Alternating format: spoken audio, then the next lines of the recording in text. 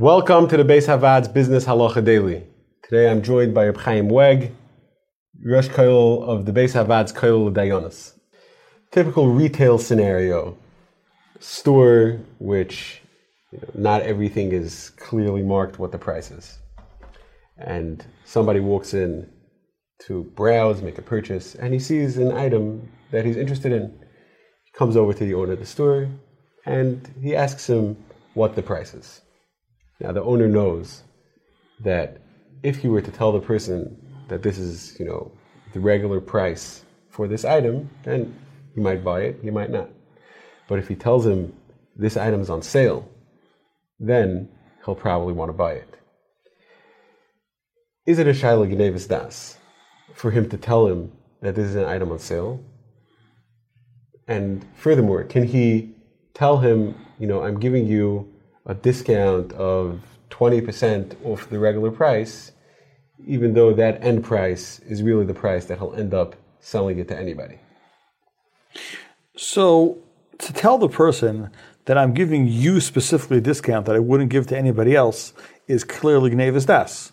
Whenever a person leads somebody on to feel that he's doing him a special favor, which makes the person be more meshubed, more of a chiyav hakaras hatov. So since that's being dishonest in the quality of the relationship, so that's a classic case of gneivas das. When I make you feel that I'm doing you a favor and therefore you owe me back a favor, when it's 100% not true. So to tell them that I only give it to you for that price, that would be a classic case of gneivas das. However, to tell them when it's on sale, when it's really not on sale, would not go under the general rule of gneivas das, because you're not fooling about the quality of the merchandise. You're also not fooling about the quality of your relationship, and therefore it would not go into gneivas das, which we said earlier is gneva d'oraisa or gneva d'rabbanan. However, the Aruch HaShulchan writes in Orach Chaim Kuf Nun Vav that that's not called noisev v'noisen be'emunah. When a person, la'chamisa, they ask him if he did business honestly, that's not noisev v'noisen be'emunah. It's not doing honest business.